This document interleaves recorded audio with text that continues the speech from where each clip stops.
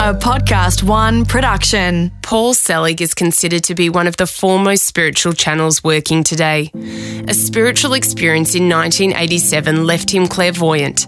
As a way to gain context for what he was beginning to experience, he studied a form of energy healing and began to hear for his clients. Whether or not you believe that channeler Pauls Selig is in touch with guidance from a higher source, the truth of his words and their effect on those around him are undeniable. Through Paul, the guides say, you cannot be the light and hold another in darkness.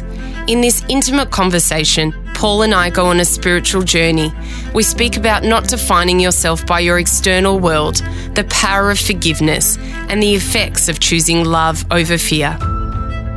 The guides have said again and again and again, they say the action of fear is to claim more fear. They say, look at every choice you've ever made because you were afraid and see what it got you. And more than likely, you're going to see you got more fear. So when we stop choosing in fear, we begin to have a very different relationship with reality.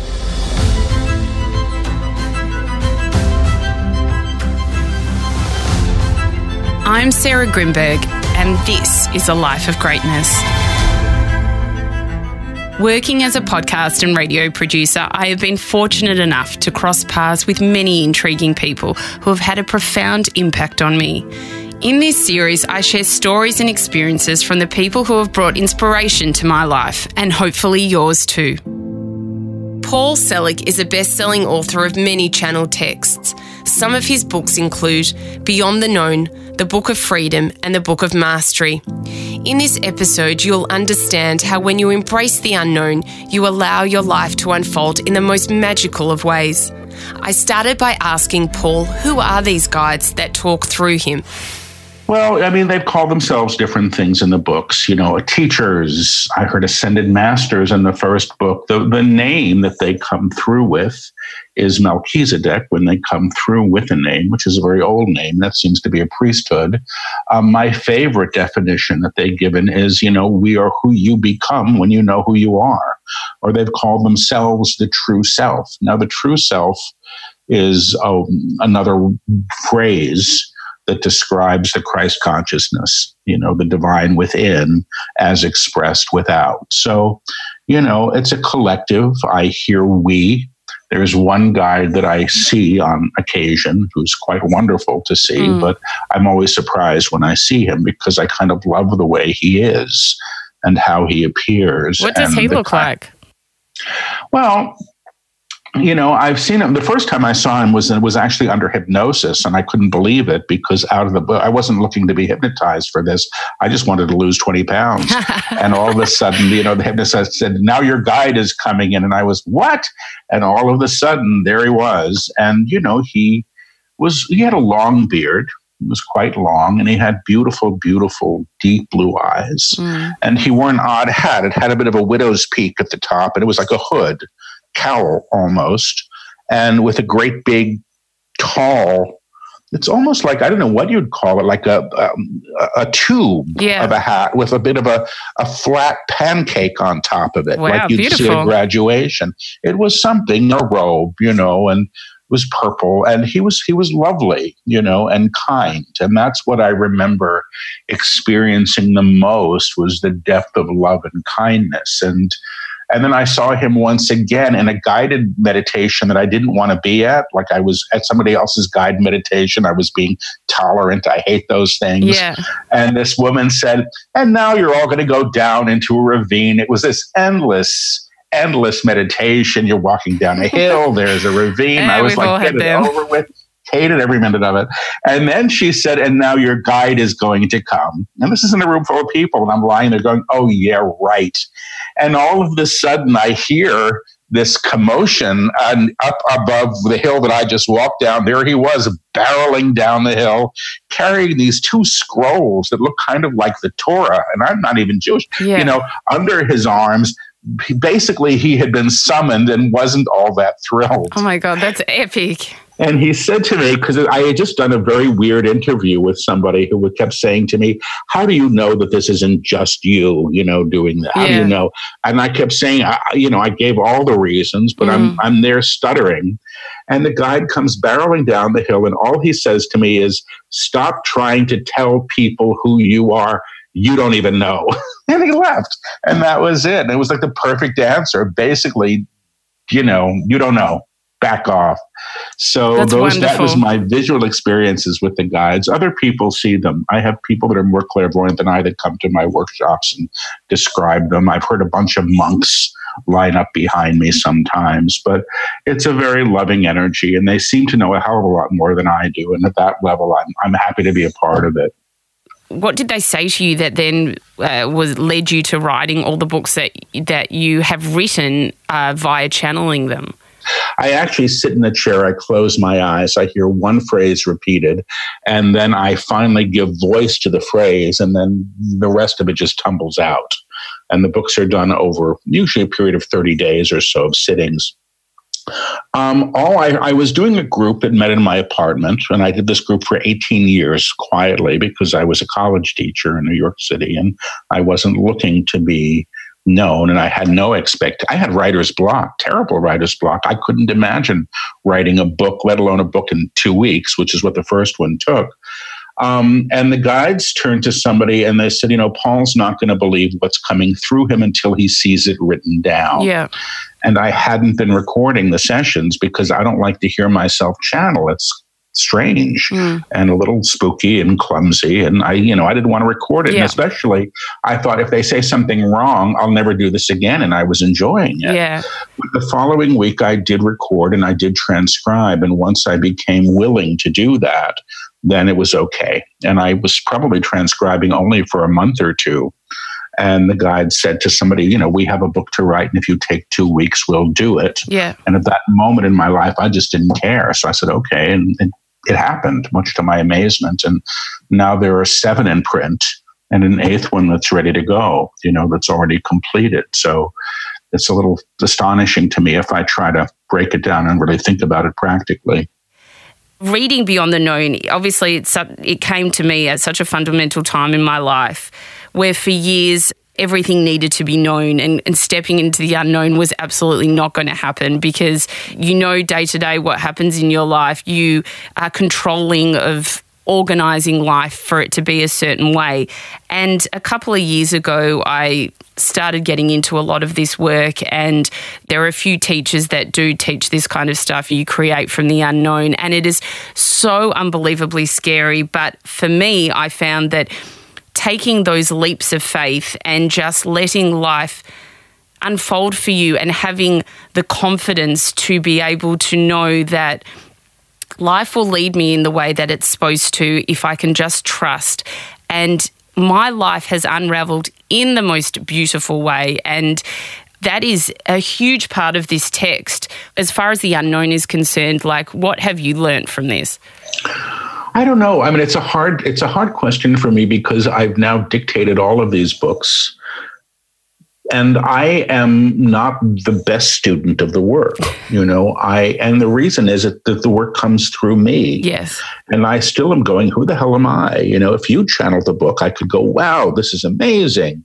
And I'm going, I know that it's real. I know this is an authentic experience. And I also have this experience with all of the teachings, which is it resonates as true. And if I have a question, I interrupt the channeling. And I ask for explanation, and they generally give it to me. And that happens even in the sessions for the books. It happens most times that I channel where they'll say, Paul has a question. I actually love when they say that because usually whatever you're thinking, I'm thinking as well.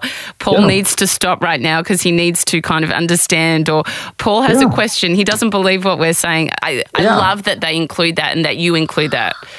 Well, it's necessary. In the very first book, I don't know that we had a system where they would say, Paul is interrupting. They would, or Paul has a question. They would just answer my question because my questions are silent. We're speaking. My communication with the guys is basically telepathic. And they've gotten much better about including the reader there. My life is so completely different in many ways than it was even 5 years ago. I do this work now full time. I left a career. I left the known in every way, shape, or form. Is my life the way my small self wants it right now? No, I complain all the time when I wish I didn't, because I would have a much happier time, I suspect, if I didn't. But I understand at a certain level that there's a phenomena here that is beyond my comprehension. I may never really know how it works.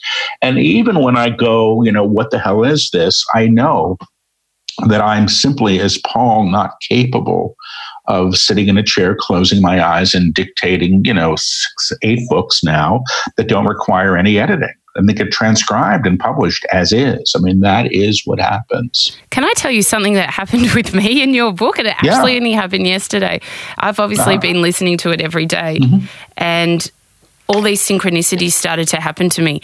I was thinking of a certain person, and within 2 seconds, that person, who is not a person I see every day, was standing right in front of me, and then basically was asking me about an opportunity that they wanted me to get involved in. And then I was thinking about someone that I wanted to interview on the podcast, someone I've never met or never seen, an Australian entertainer. I was literally going up the lifts at work, the lifts open, and that entertainer was standing in front of the lift. She'd just been interviewed on one of our radio stations, and I ended up having a conversation with her about being on the podcast. And then literally throughout that day, 3 times I thought of different people. Within 1 second, a person would then email me. I would get a phone call from a person. Extraordinary. It's so unbelievably beautiful, and you cannot feel that you're not connected to a higher source when things like that happen. Well, you're opening up also, I suspect, to energy. And, the person, when you think about somebody and the phone rings and it's them, that person is probably already in your field, dialing your number, and you're feeling that. I mean, that's how I work. I step into people that I've never met and sort of become them. It's really, once sort of the membrane gets less thin, gets less thick, gets more available, we have access to experience that's well beyond the norm. I'm used to this stuff now. It doesn't faze me. But the fact that you're getting the support, as you're opening up is really, I think, wonderful. And I often find that people, when they're first opening up to this stuff, get a lot of proof. And I got a lot of proof at the beginning as well, which was enough to sort of keep me on board for the times which were harder, where I was really being challenged to,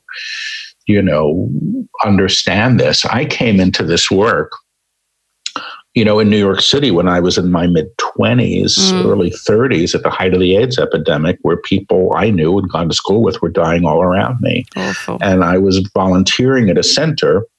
I had studied a form of energy healing, and I began to hear for other people when my hands were on them. That's how I opened up. And so if I had my hands on somebody's chest and I heard the name Frank, I learned to say, who's Frank? And they'd say my father, my lover, my son, my dog, my husband, whatever. And as it kept getting affirmed, that's what allowed me to trust. And the abilities that I have now came from continually showing up with a willingness to learn, to trust, and to learn to be in discernment about that. And it sounds like you're getting a wonderful boost in your own awareness through the synchronicity. It's great. And I think it was in your book, there was something, and this is completely being paraphrased, this is not what the cards have written, but basically, once there is a knowing, you can never go back. Yeah. And I feel that's so true. Once you've had these experiences, and I, through doing a lot of other people's work as well, once you have these, it's just, you just know that there's something more to life than what is in front of us. Yeah, it changed everything for me. That changed everything. The world is far different than I was led to believe. And I understand through what the guides are teaching now, even though that I don't walk around as the guides say, speak to, they say, they're saying now in their teachings, and this is particularly true in the book that is yet to come out, they're saying that humanity's only real problem is what they call the denial of God or the denial of the divine. That's it. It's the only problem. That's it. Is that we've denied God in ourselves and consequently in everybody else. So we live in separation. And they talk about what they call the kingdom. And they say the kingdom is the realization of the divine and manifestation in everything you see. And I'm not going to say that I walk around the streets of New York City seeing the divine in everyone, although according to the guides, it can be done. And that's where they're bringing us, to that level, or they say octave of vibration, where, the truth of who you are is what's essentially expressing all the time. And in agreement, the God within you is in agreement to the God that exists in all manifestation. It's another way of being. And I have to say, because I almost wanted to say endured the channeling of all of these texts, like one a year, I want it. I've shown up, I'm ready for mine. And I have to say, I'm probably getting it too, which is even funnier. The guide said to me in a channeling, and they don't talk to me a lot in front of people, but sometimes it's the only way to get my attention. Yes. They said to me, Paul, they said, Paul is actually in the upper room now. He just doesn't know it. He still thinks he's downstairs, but he's not. So maybe it's true. I've made enough of the lift upwards, and I'm still sort of, pretending I'm not, because it's easier to navigate through the old hallways than the new ones. Let's talk about that, because in Beyond the Known Realization, you speak a lot about the upper room, and I think it's such a fabulous way of expressing, that kind of divinity. But can you explain to everyone what that upper room is? Well, they talk about the upper room as another level of an octave above ours. The guides say that we, all of us here, are operating in a shared octave of vibration. And they say octaves have high and low notes. There's highs and lows, but we're all in this shared experience. And they say any piece of music can be played in any octave up into infinity. And what they're doing, they say, is they're transposing the music that we are to what they call the upper room, which is, they say, the octave above. So that as we begin to resonate at that level, by nature of vibrational accord, we begin lifting what we encounter to us, which is, they say, how a world is made new. Their definition of the upper room has been Christ mind, that level of consciousness. And they say it's where we can be realized at this level while we still maintain form. But there are other levels beyond this, but this is where you can embody while still holding, the body. What's interesting about what the guides teach is they don't exclude the body from the teaching. So they talk about lifting all things, including the forms that we have taken, to the upper room, which is to a new level of resonance. So that's a way of describing it. There's certainly more.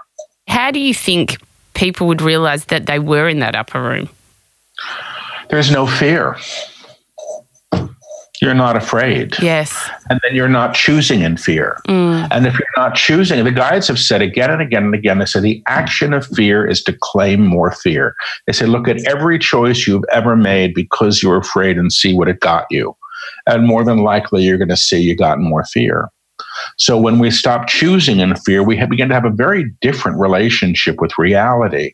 So that's one way. And I'm going to ask, and I should say this because if I channel on your show, when I channel, I whisper the words and repeat them, and it sounds very clumsy, but that's just how it comes out. So I'm just going to see if there's any other, the question is, how do we know when we're in the upper room? Because you've embodied there.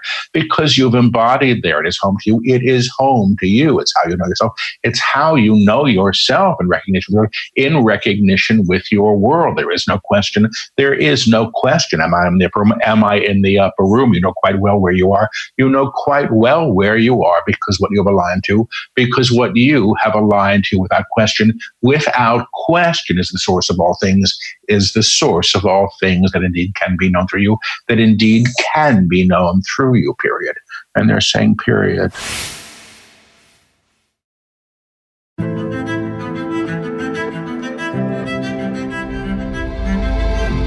You talk about love and fear, and that's something that I've thought of for a long time. And the way that I look at life now, and especially after reading your book, any big conversations I have to have at work, any things that don't go my way, life just in general, I have completely changed the way that I look at things, because fear is huge. No one's life, even, the most spiritual of people's, things don't go your way a lot of the time. But if you look at those things that haven't gone your way through love, and you speak about this in the book, the experience of what is brought forward to you is not scary. It is not scary. And now I look at everything that I get. If things don't work out, you know what? They weren't supposed to be that way. And that's okay, completely okay. And it makes life so much easier to just navigate through. It's unbelievable. Yeah, you're farther along than the book you just read. I mean, the book that's coming out next summer talks a lot about shoulds, and how our expectations and our planning are all really based in prior history. It's all based in prior learning. They say you can't should without an expectation born in the past. This should be this way. Bay is always, harking back to something old, which they say takes us right out of the present moment, which is the only place that we can know anything. So the alignment that you're speaking to seems to come from being in the now. And they say because that's when the true self is present and can be known. They say you didn't know yesterday and you can't know tomorrow. You can only know now. And the claims that they make, which were attunements, I know who I am in truth, I know what I am in truth, I know how I serve in truth, are all about bringing you back there to that place of presence. It's, being in the present moment is obviously a key thing in life and spirituality, and it's a very buzzword for the moment as well, mindfulness and all this kind of stuff. And I know there are so many people that really try to do it, and for myself, I find it hard sometimes. You being in the present moment, next minute I'm thinking about what I'm going to do tomorrow, all the things I have to, You're right. I mean, when they talk about, the upper room, sometimes they use a lot of metaphors, but sometimes they say, imagine that you've been living on the 5th floor and now, there's an apartment on the 10th floor, and everything that you've known is on the 5th floor, your scrapbooks and the family photos and your ex's clothing at the back of the closet, and all of this stuff. And so you're offered this opportunity for the new. And, you go up there for a minute and you say, oh my God, I can't live without the family photo album. And you go right back down to the known. So it's safer. It's what we've known.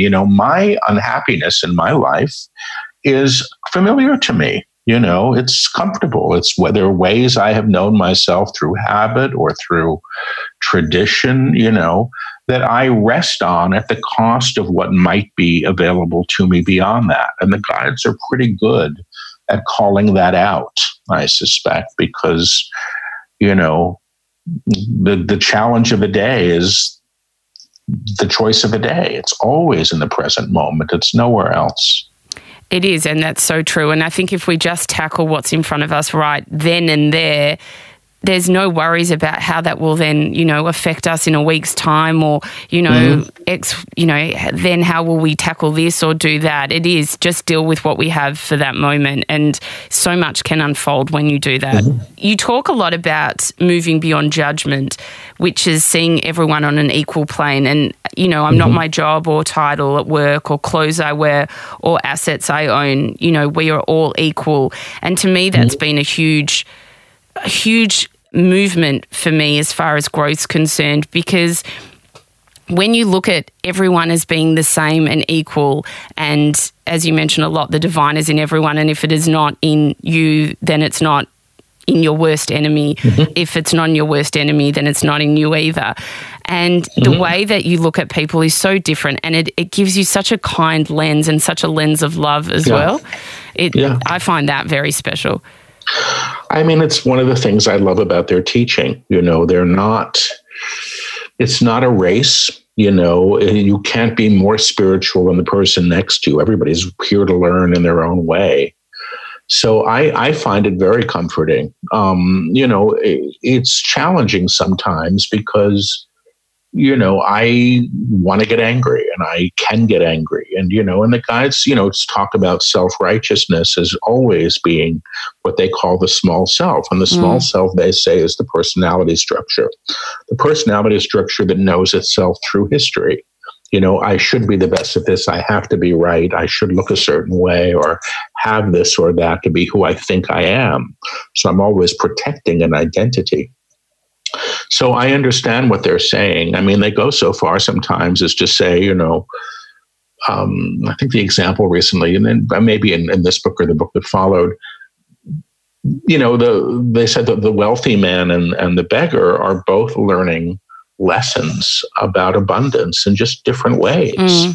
And it's you that make one better than the other. They're equal. They're equal in their being. One of the guides have said again and again and again, you have a right to be. That can't be taken. You're already at the party.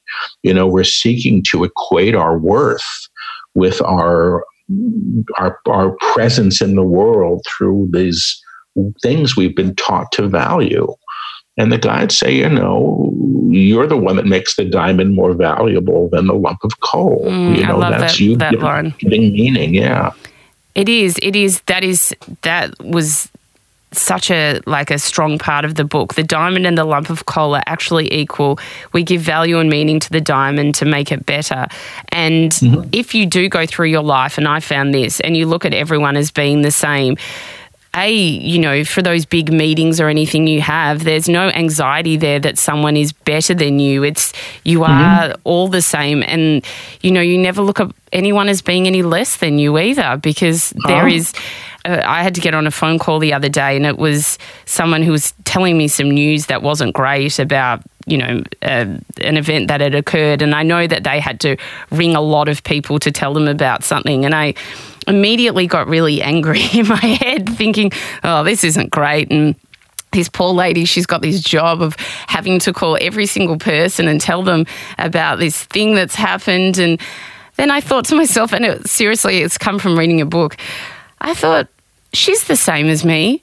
She doesn't want to do this. And what's getting angry at her going to do? It's not going to do anything. So just by listening to her and being kind and telling her in a kind way, my opinion on the matter, because she did ask, but giving her love and support. And you know what? I got off that conversation and I could feel that she was so happy that someone had been able to accept the information, even though I didn't like it, but still treat her as exactly the same as me, because we are all just souls. Yeah. You got it. I mean, it's the teaching, you can't, if you want to deny the divine in anybody, you're denying it in yourself. Yeah. You can't really have it both ways. The guides have said again and again and again, you can't be the light and hold another in darkness. It's the height of hypocrisy, but it just doesn't work. You can't be the light. And they say, what you damns you back. Well, that's what true. It is true. It's really simple. Has that changed the way that you are with people in your everyday life? Yeah, I think it actually has. I still get worried or scared. I'm shy by nature, and the work I do has made me become more public in a way that's not always comfortable. But I get it. When I'm channeling, I really get it because the guides are coming through me. And when I'm channeling, sometimes the guides will step in very fully and stand in front of each person and work with them individually. And it's an astonishing experience because the love that I experience for the people before me is staggering. Wow. I mean, it's unlike anything that I get to. If I could walk around 24/7 like that, I would. And perhaps one day I will be, but I think that's where they're taking it. I mean, it's an odd thing. What does it feel like? It feels like... It feels like there could never be anything wrong. And that any belief anybody is holding about being wrong, fundamentally flawed or shamed, can't exist in that interaction. It's astonishing. I mean, I don't walk around feeling that way about myself. When the guides step in, and it's a very physical thing, I've been told my eyes turn blue. I have hazel eyes. They're darker. But the energy is astonishing to me. So that's a gift that I get from this. But I was a college teacher for many years, and I think teaching was my spiritual practice. I was never a good meditator. But, I used to sort of fall in love with the whole class at a certain point, and they'd fall in love with each other. Oh, yeah, it was great. I loved that about it. And it was a great thing to be a part of for all those years, And it was a similar kind of experience because, if you have a student who thinks that they're stupid, you don't teach to the stupidity. You teach to the inherent brilliance of the student. That's who's there waiting to be recognized. And you don't agree with the person who thinks that they're shameful or wrong. You agree with the part of them that knows inherently their worth, because that's the true self. The guides say the true self always knows who she is. The personality self's the one wearing this big old mask. And what happens in the next book is they take the masks off us, and that's a bitch. I got to tell you, I've never been through anything like that one. And I never want to go through it again. That was something. How do you perceive, just talking about this, how do you perceive the ego? And I know that's probably a lot within the small self. And I know that's something that we will always have, but something that obviously they kind of touch on in a certain way. Mm-hmm. Well, I mean, there's a lot to it, because the guides talk about the small self, and it's as the personality structure, egoic structure. But, it's not about eradicating that. The guides say you still have to know whose child to pick up at daycare. I mean, it's good to know what your name is and what your kid's name is, and what the speed limit is. But they do say that that the small self is assumed or incorporated into the higher, and held there. So this is the illustration I like. When I was in my early 30s and I was having a difficult time, and I always say I'm 99% sure that I heard this from the guides. It was when I was just really opening up, and I wrote it down and I stuck it in a book where it remained for years. I heard, freedom will come when the throne relinquishes its king. Oh, beautiful. And I didn't know what it meant, but that's the whole teaching, which is who's sitting in the throne. Is it the small self who wants everything his or her way, as he or she was taught to expect, to prove his or her ideas about who he or she is? Or is it the true self? And they say the true self governs, a very different kingdom. And that's the presence of the divine. Now, it's not that you're not beheading the small self. The small self just isn't the ruler, isn't the one running the show. And that's the agreement that gets made here, if I understand it. That's exquisite that they said that to you so many years ago. It's almost like a riddle, and then you've had to work it out over time. Well, I suppose it's possible I heard it somewhere and wrote it down, but I really don't think so. And it's so consistent with everything that's come so consistent since. It's like, oh, okay, now, but I've been in my own process with this work since the very beginning of it. I had an experience a few years later of sort of feeling and knowing that everybody was exactly where they were supposed to be. It lasted for a few days. It totally was revelatory. And I had this burning in my heart center that just kept going. And that burning is something that I miss. It's an astonishing experience to have that flame inside lit. That's it. But the fact that I had that kept me going. Do you understand that? It was like, okay, that's it. You're in or you're out, and you can't forget it once you've experienced it. It is like, I haven't had as big experiences as you, but I really hope to one day. But it's as we kind of spoke about earlier, once you have those little things that happen in life, you're like, there's no going back from this. Like, there's only moving forward. There's only learning more. Yeah. There is. And I needed a couple of big bangs on the head to keep me going. Yeah. I did. I am still, and I wish I wasn't, too self-involved, I still have all my stuff. It's different than it was, and it's not as terrible as it was by a million by light years. But I'm still aware of these things. But I'm also aware that we seem to get what we need to keep us moving forward as we can handle it. 100%. Yeah. People now, sometimes I see people, they're having very large experiences with, plant medicine or they're very, very large. But then the gift is to integrate that into your daily life. So it doesn't remain this outside thing.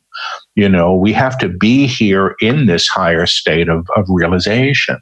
And I feel personally that we're given it as we can hold it. Like the guides sometimes say, you don't want to put 100 watts of electricity, of voltage, into a 25-watt bulb. You'll blow it open.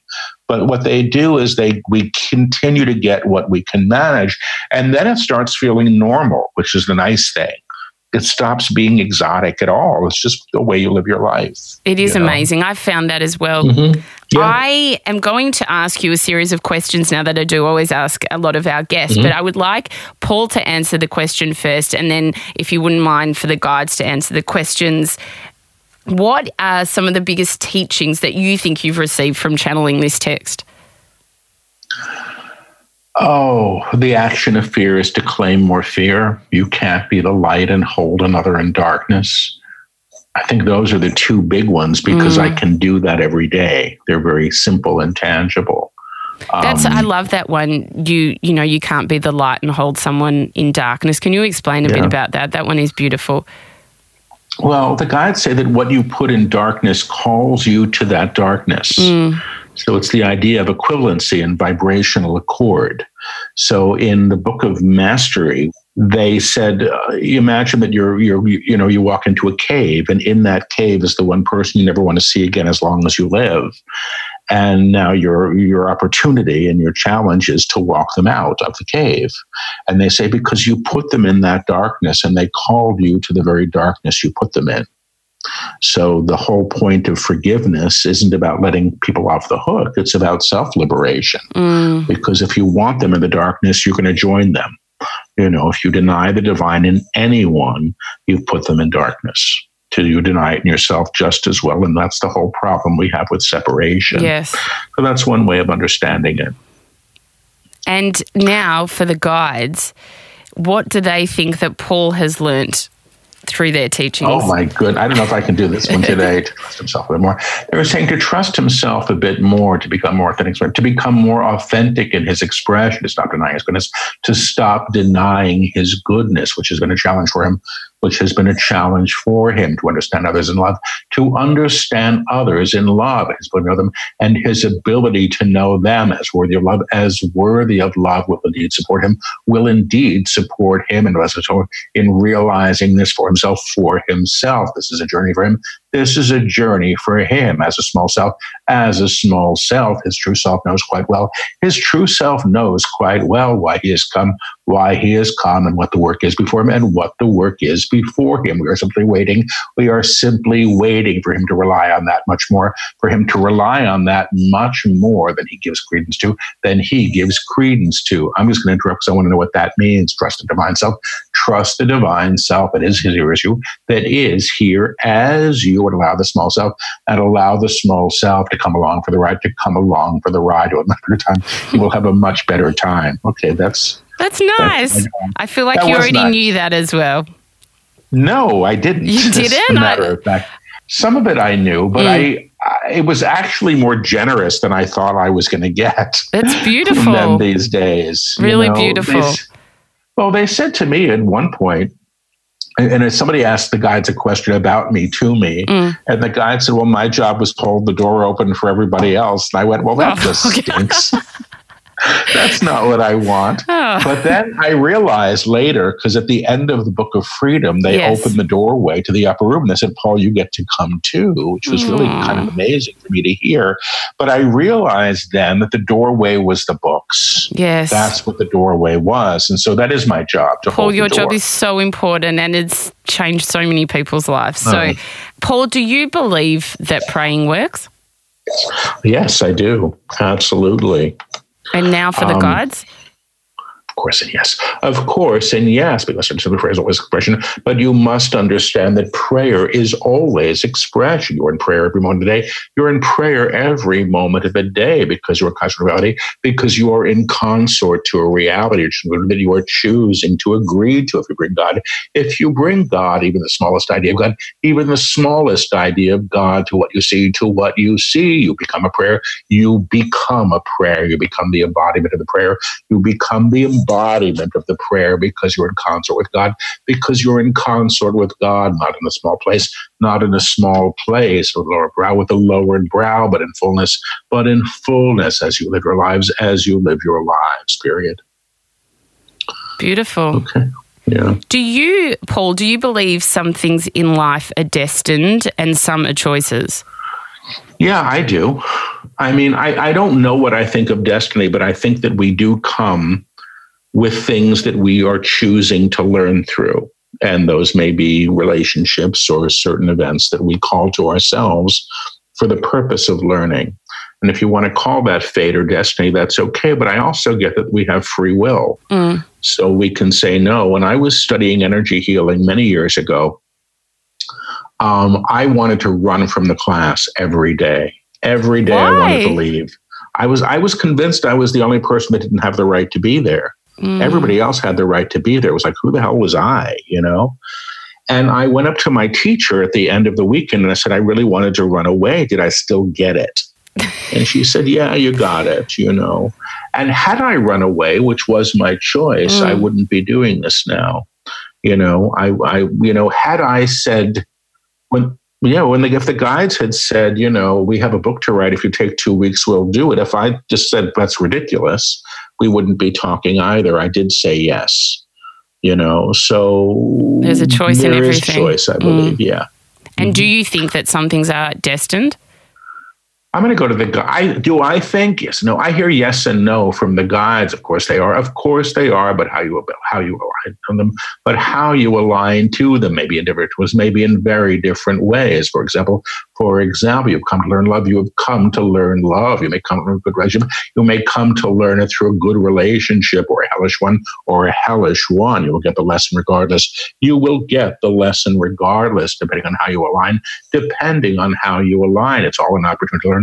It's all an opportunity to learn. I'm just going to interrupt. So is there such a thing as destiny? Yes and no. Yes and no. Again, through opportunity. But how it presents itself is only one of many possibilities, If you walk through the left door, not the right one. If you walk through the left door and not the right one, you may meet somebody differently. You may meet somebody differently on the other avenue, which may change your life, period.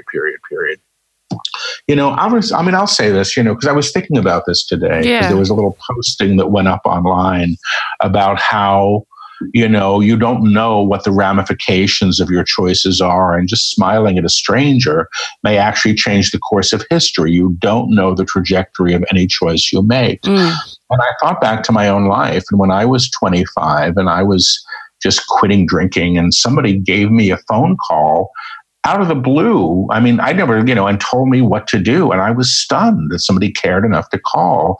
And because this person cared enough to call, some stranger, I actually did what he suggested. And I've never seen that man again as long as I've lived. 32 years. He may be dead. Completely changed the course of my life. And frankly, everybody's life that I've interacted with ever since. Do you understand? We don't know what these things are. We may never, We may never. We're here to teach each other. That's the key. It is. I feel the same. There are the choices that I've made in my life that have absolutely changed my life for the better. And, you're so happy when that does happen. But as you mentioned, you can, if you walk to the right instead of the left, the lesson will still be learnt regardless. Yeah. And then the last question, what is a life of greatness to you? I want to say a life of humility and joy. It's not about suffering. A life of full expression. That's really it. Full expression, whatever way that means. That means not denying yourself, not denying the divine, not denying anybody else either. So, and you want to ask the question to the guides? Yes, please. A life of greatness is any life. A life of greatness is any life. All lives are great. All lives are great. They're expressed differently. They are expressed differently, but one is no better than the next. But one is no better than the next. You either makes it higher or lower. It's you that make things higher and lower. You learn here. You learn here. This is what you came for. This is what you came for. And sometimes you learn through challenge. And sometimes you learn through challenge. Sometimes you learn through love. Sometimes you learn through love. Sometimes you learn through fear, but you also learn, but you will still learn. No life is greater than the next. No life is greater than the next. This will support you both. This will support you both on your journeys. On your journeys, period. Oh, that is absolutely beautiful. I just want to give my absolute love and gratitude to both you and to the guides because, as I said earlier, all the books you have written are magnificent, and thank you so much. I can't wait for your newest book. Thank you. I appreciate that. Stay connected by following A Life of Greatness on Instagram at A Life of Greatness Podcast. For more information and to watch videos on this and other episodes, head to sarahgrynberg.com. If you enjoyed this episode, subscribe, rate and review A Life of Greatness on Apple Podcasts or your favourite podcast app. A Life of Greatness is a Podcast One Australia production. Executive producer is me, Sarah Grynberg. Audio producers Matt Nikolic and Darcy Thompson. Special thanks to Grant Tottill for bringing this stream to life. For more episodes, head to podcastoneaustralia.com.au.